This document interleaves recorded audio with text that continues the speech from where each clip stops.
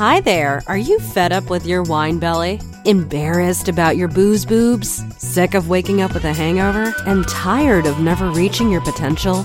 Welcome to Sober Sassy Life, the podcast for women who are looking for more out of life than the evening rendezvous with the Chardonnay. Let's banish the wine witch for good. Here's your host, Jackie Elliott.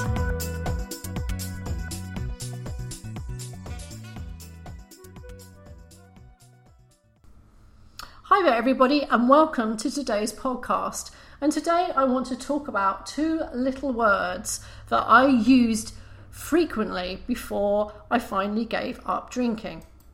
So for 3 years before I finally quit, I knew that I had a problem. I drank almost every day.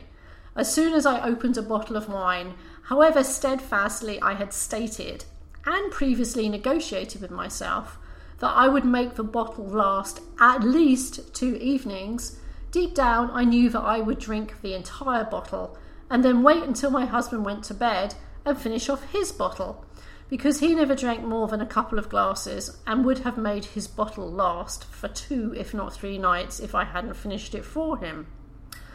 The truth, Gloria Steinem said, will set you free, but first it will piss you off. And the truth did indeed piss me off for those 3 years, and I did everything I could to either deny or then rationalise my drinking patterns. So denial was hard, because the evidence piled up like a crime scene. The increase in recycling, a dwindling bank balance, nothing ever getting finished, and those drunken rants or ridiculous posts on Facebook. So it wouldn't have taken a whole lot of investigating to present a watertight case against me. So I turned to rationalising. At least became my mantra. At least I don't drink as much as so-and-so. At least I'm not mean when I get drunk.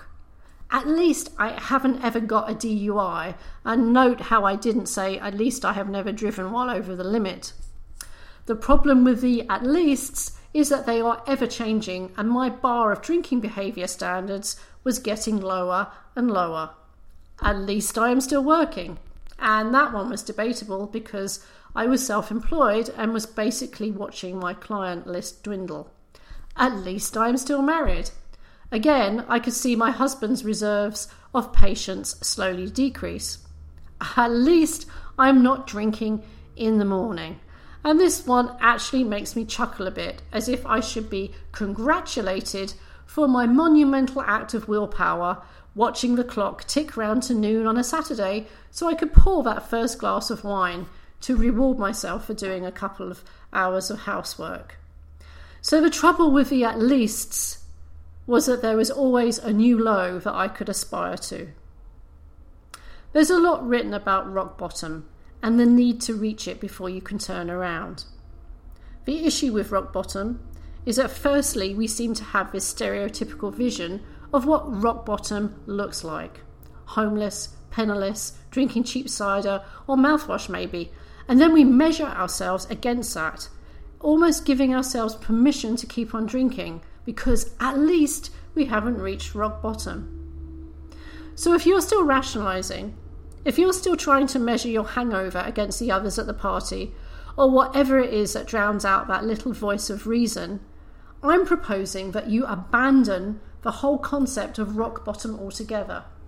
Instead of measuring your drinking against some spurious vision of what this rock bottom should look like, instead, measure your problem against how many times you think to yourself or you say, at least. And if that doesn't work for you, consider this. How many people are saying at least about you?